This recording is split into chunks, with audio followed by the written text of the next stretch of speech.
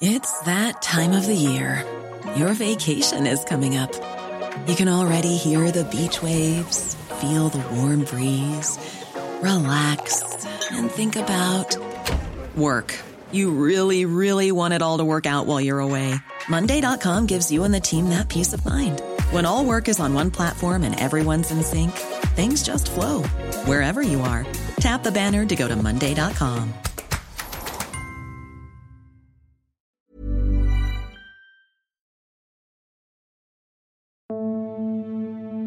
If you, dear European leaders, dear world leaders, leaders of the free world, do not help us today, then tomorrow the war will knock on your door. The Ukrainian president, Volodymyr Zelensky, had a stark warning for the West as Russian forces attacked his country. America and its allies say they are helping with sanctions, tough words, and some military aid. But Joe Biden has made it clear he will not send Americans to fight in Ukraine. I'm John Prideaux. This is Checks and Balance from The Economist. Today, what can America do now to help Ukraine? There's war in Europe. America has spent the past decade trying to pivot its geopolitical attention to Asia away from its old allies in the West. But the crisis, and now conflict in Ukraine, has pulled it back in, showing how reliant Europe still is on the support of its friend across the Atlantic. How far will America go in standing up to Russian aggression? With me to discuss this are Idris Khaloun, The Economist's Washington correspondent, and Charlotte Howard, the New York bureau chief. Idris, I think we'll skip the usual hellos. This is a fast-changing situation. Can you give the context, what's happening militarily at the moment, so people know what we know as we have this discussion? Yeah, so we're recording this on Friday morning, London time. Before I stepped in the studio, I saw a bulletin on the news that said that Russian forces were in Kiev. That seems to be the latest. There have been strikes all across the country in major urban centers. There has been fighting basically throughout. Russia executed basically a pincer movement from the north, the east, and the south. And they've occupied some degree of territory, including the Chernobyl nuclear power plant. Zelensky is in hiding somewhere, he maintains, in Kiev and Ukraine, and he insists that the Russians are coming for him and are trying to assassinate him effectively. Yes, and we've seen missile strikes that have hit apartment buildings. It's clear that civilians have been killed, more will be killed. Charlotte, have you got anything to add to what Idris has already laid out? I think, like everyone who has been watching this, the reaction is one, not necessarily of surprise, because Vladimir Putin had been amassing forces along the border and American officials had been warning that this was going to happen for some days, but it is still a stunning, an absolutely stunning display. And to Idris's point, the extent of his intentions in Ukraine are slowly becoming clear, and the result is devastating for Ukrainians and a real shock to the whole world. That's right. And our thoughts are, of course, with Ukrainians at the moment. I was looking at the data, and a few thousand people downloaded the podcast in Ukraine last week. There is obviously incredible bravery being displayed by Ukrainians at the moment, and we hope they can hold out for a long time.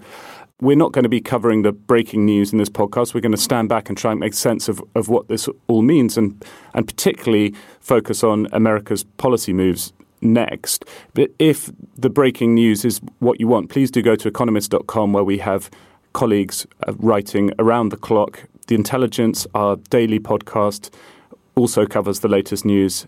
We have two colleagues in Kiev at the moment who are still working and sending back reports from there. Okay, I thought that a good person to begin making sense of all of this was John Cipher, who worked for the CIA clandestine services for nearly 3 decades, including in Russia. And when I spoke to him, I began by asking him how he reacted when it became clear that Russia was invading Ukraine. Well, even though, I spent a lot of time, working in our intelligence service and working in Russia and on Russian issues, we still tend to think in our sort of Western way of thinking. And so it seemed, at least to me, that as much as Vladimir Putin continued to say these things and continued to push forward and all indications were negative, it's very easy to convince yourself like, this is crazy. It doesn't make any sense. It doesn't make long-term sense. Invading a country has incredible unintended consequences. So the rational person says, if he can get, partially his way by threatening and bullying and bluster, which is what he's done often over the last 20 years, that, he would back off and then he would push again in the future. This game can be played forever. He pushes, he creates a false crisis, and we come to him and offer him something. So I was, even though it doesn't make sense, even though he said it, I was surprised when he finally chose to go in, because it seems that there's so many bad options to be had. But that said, it's not surprising. I mean, he's been saying this thing for a long time. In your former life as a CIA intelligence official, you will have spent a lot of time presenting scenarios about what might happen next. This is a hard thing to do, but can you give us a sense of what the possible range of scenarios are from here? And if you want to be even bolder in terms of prediction, which of those you think seems more likely?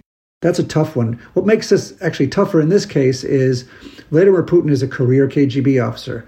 He calls himself a proud Chekist, which was the name. Cheka was the name of the Bolshevik security and intelligence service. So he grew up in this game of disinformation, misinformation, sabotage, subversion, deception. And to this day, that's sort of the primary way of Russian foreign policy. And even as we see a military advancing into Ukraine, the military part and the intelligence deception part are one and the same in Russian doctrine. And along with troops are cyber attacks, disinformation, sabotage, destabilizing governments, all those kind of things. So Putin takes great pride in trying to send false signals, send false information, make us unsure of what he's trying to do to sort of keep the West or keep others, off balance. And so predicting what's going to happen is doubly hard with Vladimir Putin.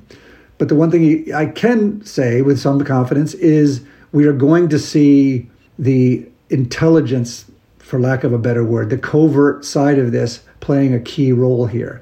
So there's some goals that he wants to have. Obviously, he wants to suppress and take over Ukraine. He wants to have a Ukrainian government that's essentially completely supportive of Russia. But he also wants to influence the West. He wants to try to create fissures and weakness and divisions in the West. It's something he's been doing for quite a long time.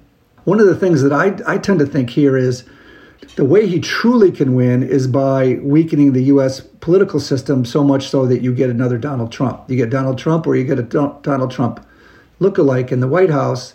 And if that's the case, he does truly win, because the U.S. then pulls out of Europe. People in this country now are actually supportive of Vladimir Putin. And to me, it's crazy and it's awful. But if Vladimir Putin has that effect of, weakening the U.S. political structure so much that the American public sees higher prices and blames the Biden administration, that's a real victory for him. This invasion was predicted by the CIA pretty publicly, in a much more public way than we've seen before. American officials have been making use of intelligence assessments. And not only was it predicted, the timetable was pretty precise, right? The idea that it would be after the Beijing Olympics had wrapped up, but before the spring comes.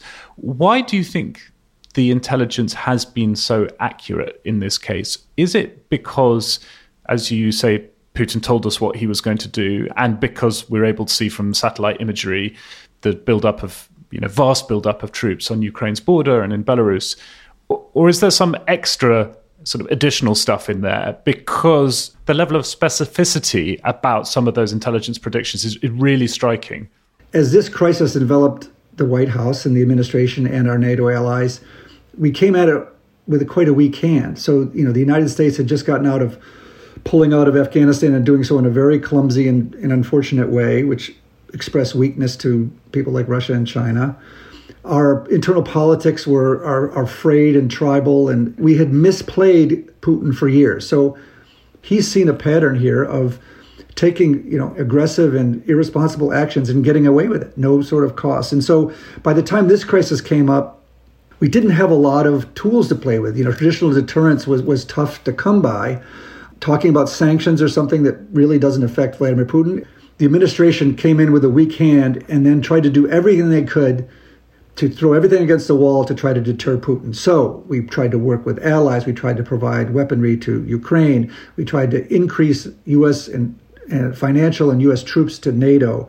We tried to be more specific and push harder on on sanctions. And one of the things that's new, that get back to your question, is using intelligence in a public way. So usually, in our world, it's secret intelligence. You provide assessments to an administration so they can make good policy. But what we've seen here is a little bit a page out of Putin's playbook. It's using, for lack of a better word, the Russian term, information warfare. It's taking the information you have and using it for political purposes. What's interesting about this is we've declassified and used intelligence to try to influence one actor, Vladimir Putin, to push back against Putin, to try to get inside Putin's decision-making cycle, to make him have to recalculate or think or wonder what else does the U.S., what else does the West have? Maybe I have to change what I'm doing. I think the U.S. and our NATO allies, we're trying to do everything that we could to influence them. And so they added this new piece that we haven't really done before.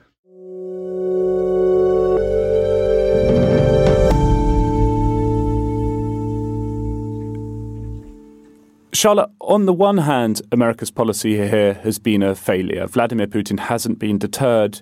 Ukraine has been invaded, and let's hope not, but there's a possibility that Kiev does fall. So there are a lot of people looking at America's policy towards Russia over the past decades and decisions that were made, whether it was right to expand NATO eastwards, whether Ukraine should have joined NATO, whether there should have been more assistance given earlier to Ukraine, whether it was right to, move the embassy out of Kiev, all these questions about American policy decisions.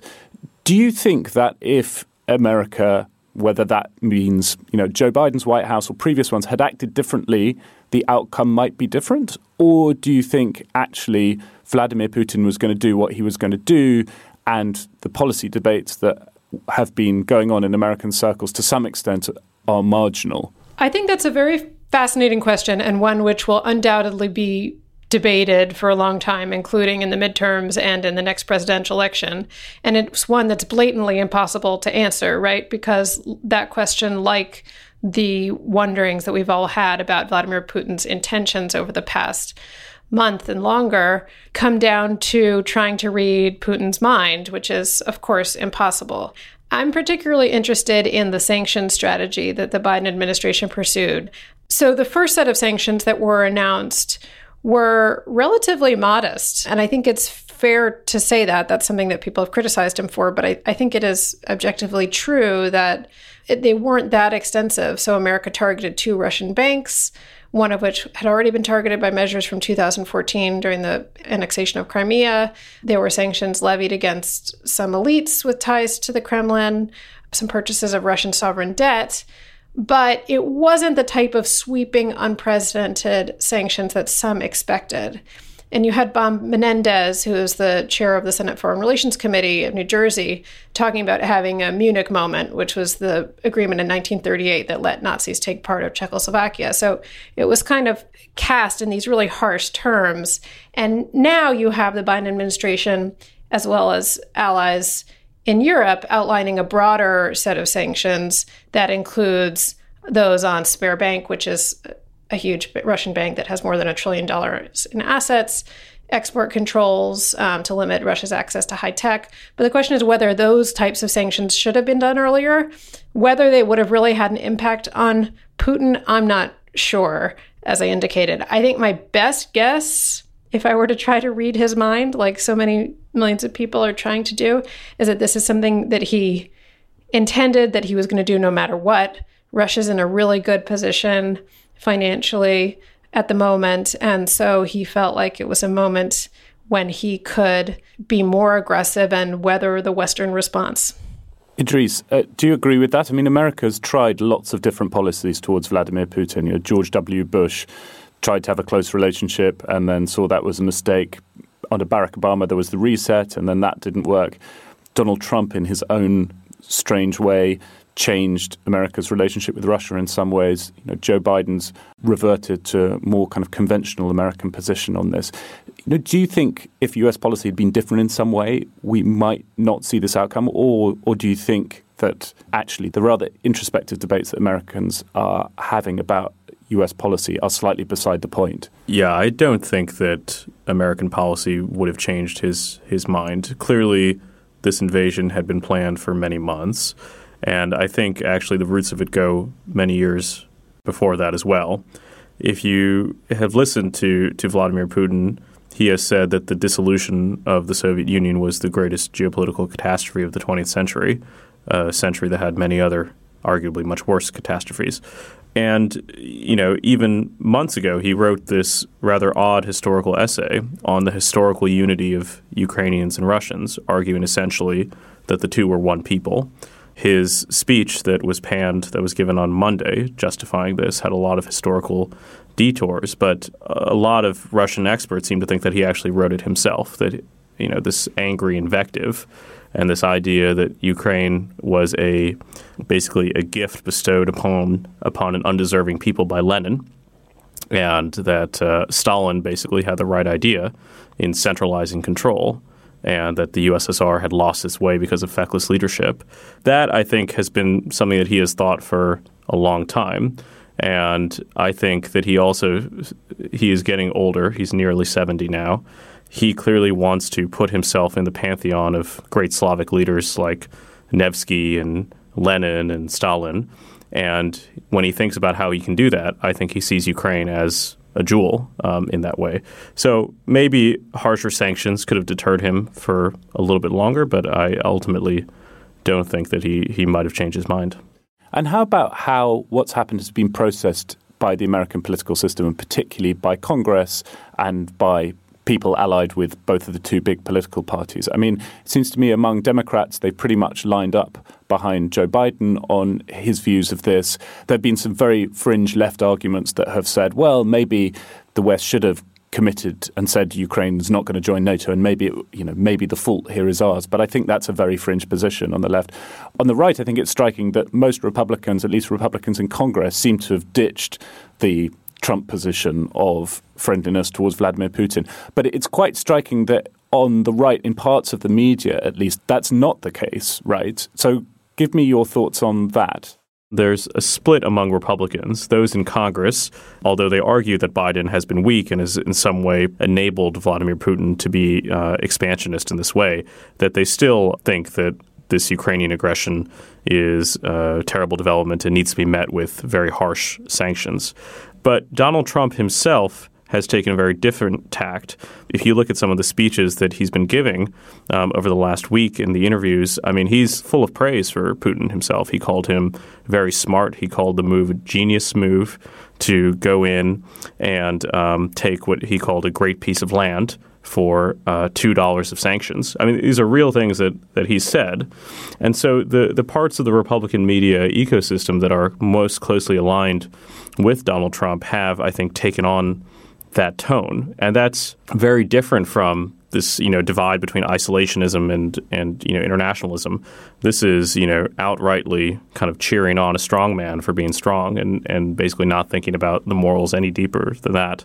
Charlotte, what do you think would have happened if Donald Trump had won the presidential election in 2020 rather than Joe Biden? I mean, there's a decent chance that he becomes the next president, right, and wins in 2024. But he wasn't that far away from winning in 2020. So this whole crisis, the invasion of Ukraine, could have played out with Donald Trump at the helm. I think that's yet another indication of quite how much elections matter. People often treat talking about politics a bit like it's kind of sport or something and are interested in who's up and who's down. But this stuff really, really matters. What do you think would have happened if this were all playing out under President Trump? This is another question in which I'm going to speculate. But of course, I think that one key trait of Biden's response so far is that he has been pretty steady and he hasn't acted in a way that is at all erratic. And he has been working closely with Macron, with other European leaders. He's been trying to coordinate a multilateral response. And I think both of those distinguishing factors of the Biden administration's response to Russia would have been lacking if Trump were president. So I don't think we can predict exactly what he would have done because his decision-making is quite hard to track. And he never got on particularly well with other European leaders, nor did he see the value of NATO. So I think that there would be many more question marks over any conflict in Ukraine.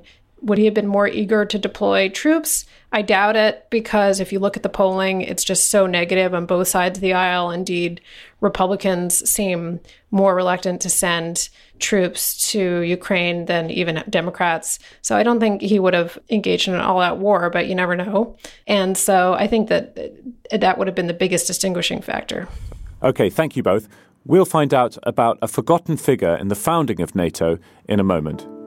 But first, if you want to read everything that we're writing about Ukraine, about Russia, about this new war, we have fantastic colleagues who are covering it, two in Kiev, as I already mentioned, but really experts all over the world who've been all over this subject, predicted this war, told us how it would play out pretty much. If you want to read their writing, then please go to economist.com, which is updated constantly. Scene 631, take one. In retirement, President Truman made a documentary about his time in office. As he turns to look at a screen on the wall behind him, a photo appears. The grey-haired man in it is slightly overweight and wears glasses, a bow tie, and a pocket square. In midstream of a speech and gesticulating with his left hand, he seems unremarkable. But he clearly means something to Truman. That's Arthur Vandenberg. He was a senior senator from Michigan and one of the finest men I ever came in contact with. Although he's been somewhat forgotten now, Arthur Vandenberg was one of the most important figures of 20th century American foreign policy. After entering the Senate in 1928, he grew to become a staunch isolationist, believing World War I had been a mistake and wanting America to turn away from a Europe stained by fascism and the approaching drums of another war. As a leading member of the Republican caucus, he fiercely opposed President Roosevelt's plans to send aid and munitions to Western Europe when conflict broke out there. But then, early on a Hawaiian Sunday morning in December 1941, the United States of America was suddenly and deliberately attacked by naval and air forces of the Empire of Japan. We interrupt this program to bring you a special news bulletin. The Japanese have attacked Pearl Harbor, Hawaii by air. Messages from Tokyo say that Japan has announced a formal declaration of war against both the United States and Britain. Pearl Harbor ended isolationism for any realist, Vandenberg would later write. He voted to go to war, and then in January 1945 gave an extraordinary address to the Senate. Known as the speech heard around the world, he announced his conversion from isolationism to internationalism. Our oceans have ceased to be moats which automatically protect our ramparts, he proclaimed, and he implored his Republican colleagues to embrace bipartisanship in foreign affairs. Politics stops at the water's edge, the senator announced in the speech's most famous line. To the rest of the world, America must present a united front. Vandenberg saw collective security as a way to avoid the horrors of another world war. He helped create the United Nations and garnered bipartisan support for the Truman Doctrine and Marshall Plan. But with the military might of the Soviet Union growing, Western Europe needed even more from America. The Allies crafted a mutual defense pact, which became the North Atlantic Treaty Organization, NATO. Arthur Vandenberg drafted the bill approving America's involvement and ensured its easy passage through the Senate. It was called the Vandenberg Resolution.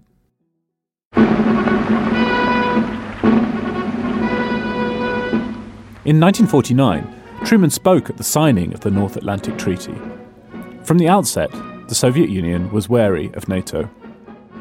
If there is anything certain today, if there is anything inevitable in the future, it is the will of the people of the world for freedom and for peace. Vandenberg was converted from isolationism to internationalism by an attack on his homeland and the reality that his country was under threat. The attack on Ukraine comes at a time when America is tired of foreign wars, when isolationism has once again become fashionable in some places.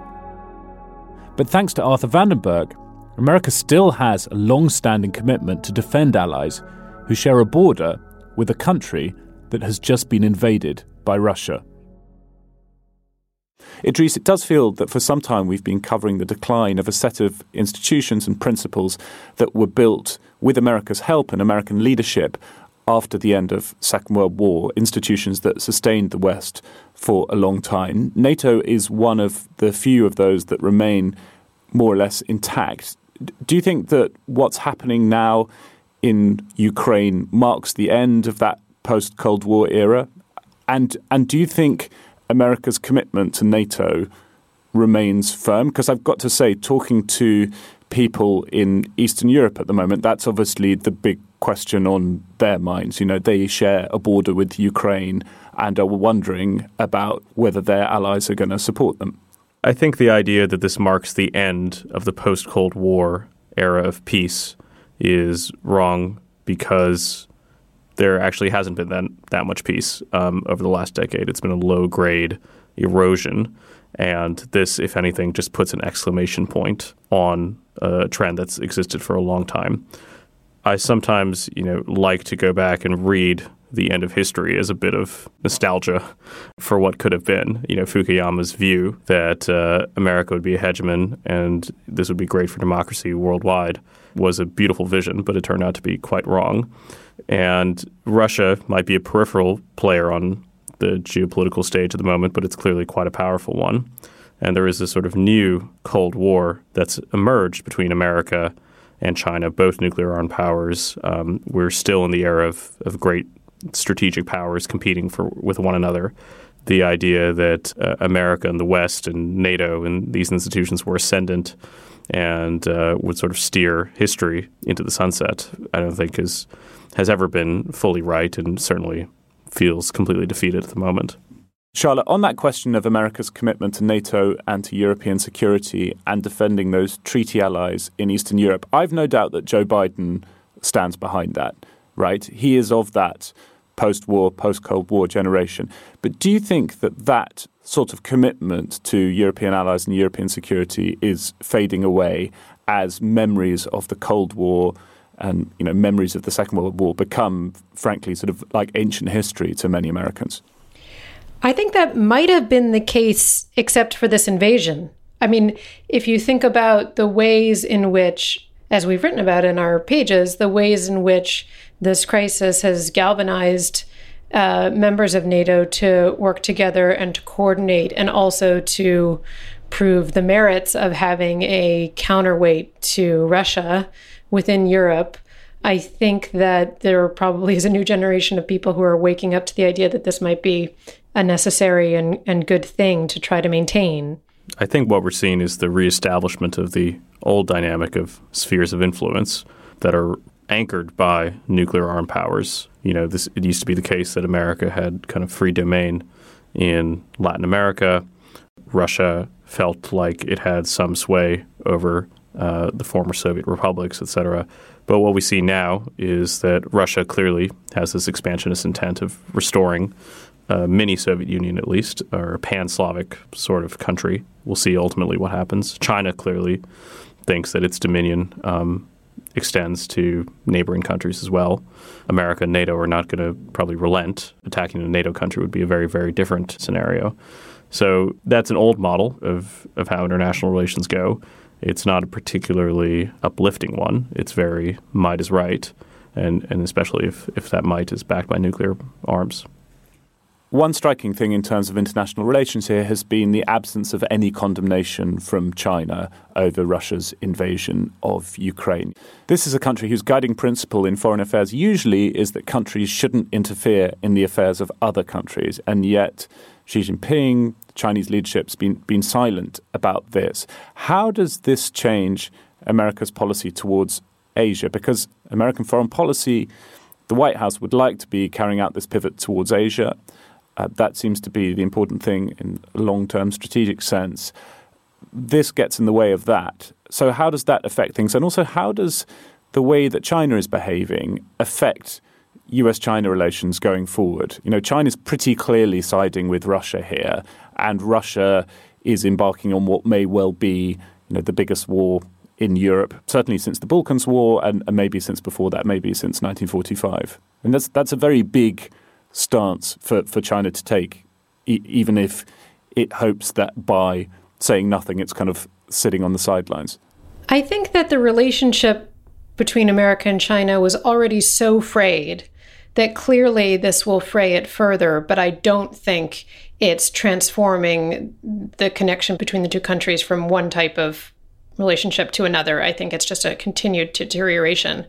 One of the things that I think is notable about this era that we seem to be entering, or this new period after Russia's invasion, is that, to Idris's point, it does in some ways feel like a Back to the Future kind of transition where you have old nuclear powers exerting their influence. But I also think that it's worth looking at the economic nature of these relationships. So if you think about Russia, Vladimir Putin has spent a long time now trying to bolster its economy to insulate it from damage that might be inflicted by foreign governments, trying to insulate itself from the effects of sanctions, trying to build up its reserves through a mixture of fiscal reforms, and now high commodity prices have really helped it. But in the use of sanctions against Russia, and also in Russia's attempted economic insulation, which emboldened this invasion of Ukraine, it points to a bigger phenomenon, even if markets recover quickly. And that is that countries around the world are trying to fortify their economies from geopolitical risk or from a pandemic. This is a result both of COVID, but also because of the rise of China, because China as an economic power has become so vast, because it has pursued industrial policy on such a big scale. You see America, you see Europe, you see Russia, South Korea, Japan, all kinds of countries pursuing industrial policies, not interested, in particular in the United States, in expanding trade agreements, multilateral trade agreements that might become a counterweight to Russia. You see this kind of fracturing world economically that I think will be a barrier actually to America advancing its geopolitical interests. That if America wanted to be a more effective counter to Chinese might, it would be trying to have a multilateral economic response, that it wouldn't just be this new age of fortress economies where everyone is trying to insulate themselves and trade deals kind of languish. I think that it would be much smarter for America to, yes, invest at home, but also pursue an economic multilateralism. But there isn't really any support for that either among Democrats or Republicans. Okay, we'll be back in a moment to hear from a former American ambassador to the two countries that are now at war with each other.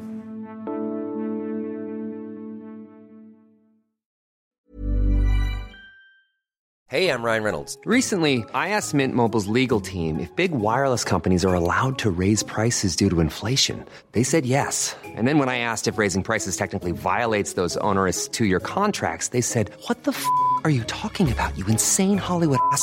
So to recap, we're cutting the price of Mint Unlimited from $30 a month to just $15 a month. Give it a try at mintmobile.com/switch. $45 up front for 3 months plus taxes and fees. Promo rate for new customers for limited time. Unlimited more than 40 gigabytes per month. Slows full terms at mintmobile.com. John Tefft has been the US ambassador to both Ukraine and Russia, as well as Georgia and Lithuania. We talked about what he thinks the West has got wrong about Vladimir Putin, somebody he spent some time with. The audio quality is not great, so I apologize for that, but I think what he had to say is really interesting and is worth listening to. Putin has a real strong emotional chip on his shoulder, as we all know, with the end of the Soviet Union, with the loss of the territory, particularly Ukraine, but also has a chip on his shoulder toward the United States in particular, the West more broadly, and NATO. And I think it's been his goal to try to rectify that. I've also been struck, though, that, he has changed.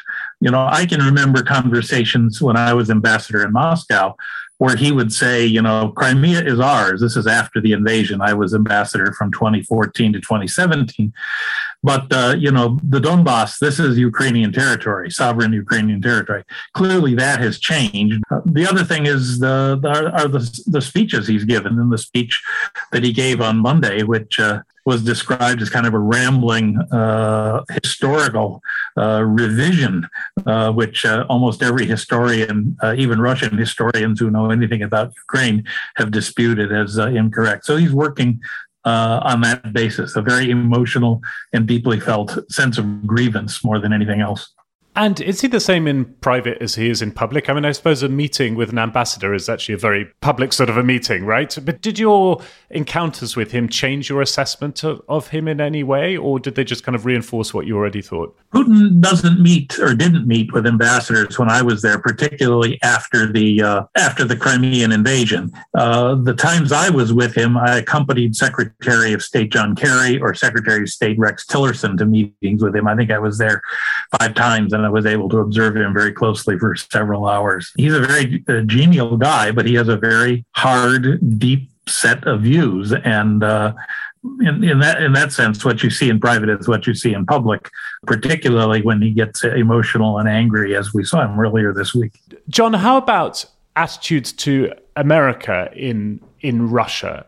What were your experiences when you were there? I mean, Vladimir Putin clearly is trying to play up the threat from America and from the West in Russia in what seems just like a kind of reheating of Cold War rhetoric. Is that likely to fly, or do you think that Russia has moved beyond that? I think it's mixed.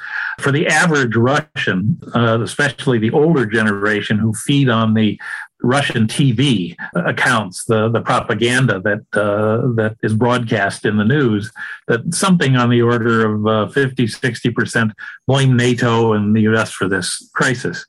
At the same time, throughout my time in Moscow, and I think it's probably still the case, you have this strong feeling of kind of admiring America and what the United States stands for.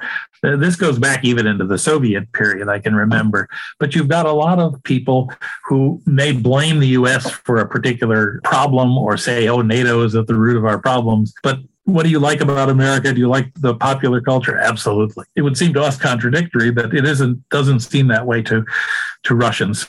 I think that many of the people there may be having this morning some real questions about what's going on, because they were sold a line that Russia had to take Donbass, the Donetsk and Lugansk oblasts, to prevent a larger war. Well, and today we have a larger war.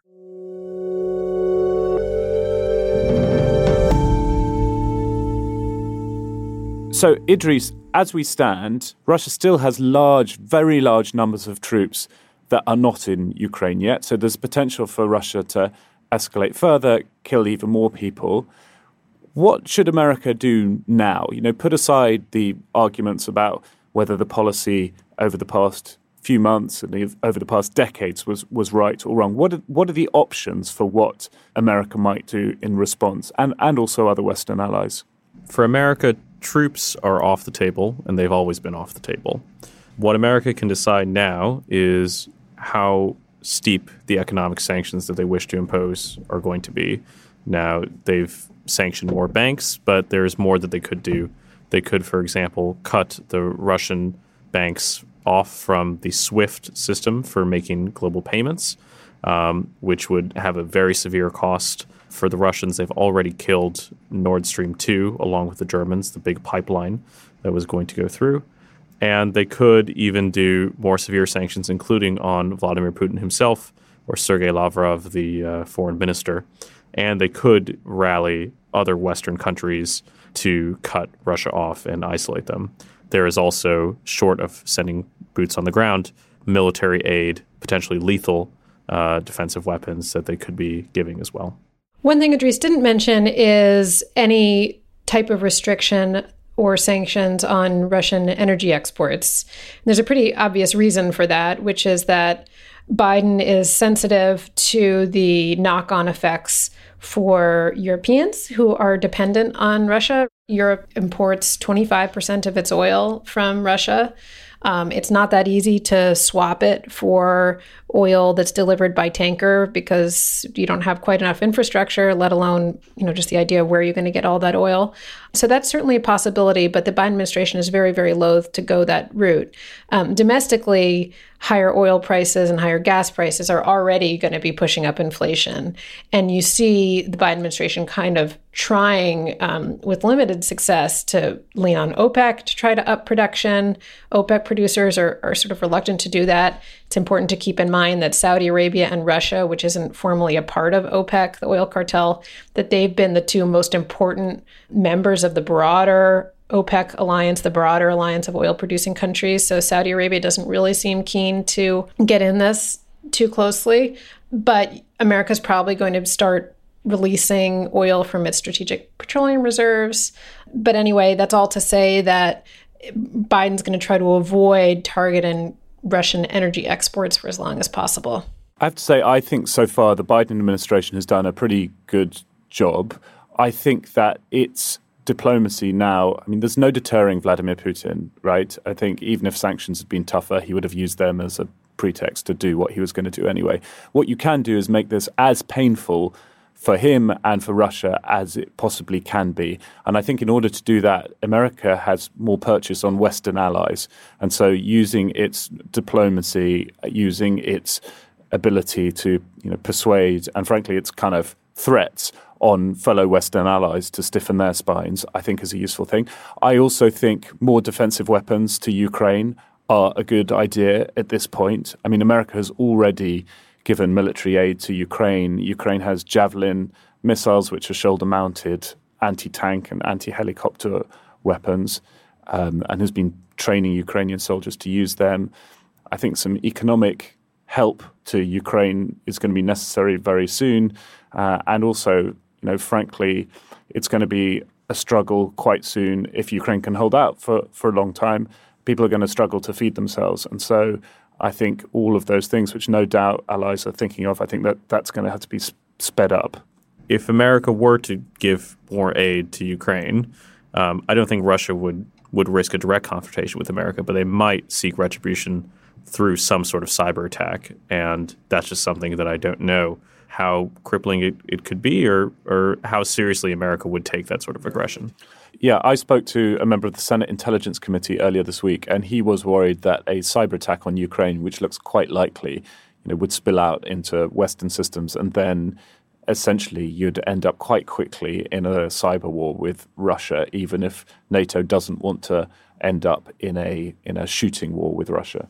Yeah, I think that there's a broader question, which is why Americans should care about this. Obviously, there's the humanitarian reason, which is the most important. And then there's the collapse of certain global norms with Putin invading a neighboring country in a way that we didn't think possible in the 21st century. For Americans at home, you can see rising energy prices, rising food prices. Russia, Ukraine combined account for a quarter of the world's wheat exports. Ukraine alone accounts for 13% of corn exports. So that's going to have an effect on inflation if there are sustained disruptions. But the cyber risk is really the big one that could have the most damage. So if you think about attacks that we know that Russians have already waged, cyber attacks that Russians have already waged, they're really sobering. So there was the SolarWinds attack, in which Russian hackers infiltrated a U.S. company, and basically that company sent software updates to its customers, which then allowed it to infiltrate other companies. So you had this affect everyone from Microsoft to the Pentagon. This is a really big deal and showed the scope and ease with which Russia could really get access to some of the most important American companies and American government institutions. And then in 2015, you had Russian hackers hack into Ukraine's power system and turn off the lights. And so Putin has shown in recent years the extent of Russia's cyber capabilities. There's, of course, the whole separate issue of election meddling, but he has shown the extent of what Russia can do. The New York Fed, the Federal Reserve in New York, did a study in 2020 that looked at what might happen if the 5 biggest American financial institutions were compromised through a cyber attack. And it was really quite grave knock-on effects across the financial system. So I'm not saying any of those things will happen, but they absolutely are a real risk. That's right. And in the next few days and the next few weeks, we'll be looking at and analysing the long-term effects of Russia's invasion of Ukraine. I think one thing that's worth bearing in mind here is that even though what's happening at the moment is awful for Ukraine and for Ukrainians, there's no success here for Russia. There's no real winning this in the long term. Ukraine is a Western European country of 44 million people, a vast territory. There's no way that Russia can occupy that slice of territory indefinitely. I absolutely hope you're right, but I'm not sure. I mean, I think that there's a chance that Putin doesn't want to have Russia permanently occupy Ukraine, but he's very interested in having a compliant government in Kiev. And I think that he wants to show that he can weather the storm, that he can test the West's resolve and still emerge unscathed or relatively unscathed. I think that is misguided for a whole variety of reasons, including that I think that the Russian people will suffer enormously as they become increasingly isolated and as Russia's economy becomes isolated. But I think for Putin, there's a chance that he walks away thinking that he did what he wanted to do. I think there's a chance of that, but I also think in the long term, a colonial approach to governing Ukraine, which is what Russia would have to undertake, won't be successful.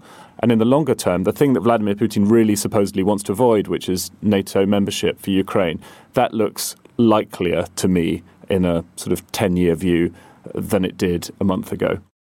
My big worry is that China will look at this all as very instructive, as it clearly has designs on Taiwan, and it will see this as an example of what the Western reaction might be. And that, to me, is discouraging for several years in the future as well.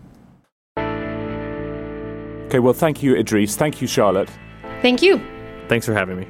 Thanks also to our producer, Harriet Noble, and to our sound engineer, Nicolas Rofast. John Fasman hasn't been with us this week. He's co-hosting The Intelligence. Long-term listeners will know that he's descended from Ukrainian immigrants. And so if you want to hear about what he has to say about Ukraine, please do listen to The Intelligence, our daily podcast. He'll also be back on Checks and Balance before too long. If you want to get in touch either with The Intelligence or with Checks and Balance, the email address is podcasts@economist.com. There's a good episode of Economist Asks in the feed at the moment, which talks about some of the foreign policy and economic implications of the Russian invasion of Ukraine. In the meantime, thanks very much for listening. We'll have more Checks and Balance for you next week.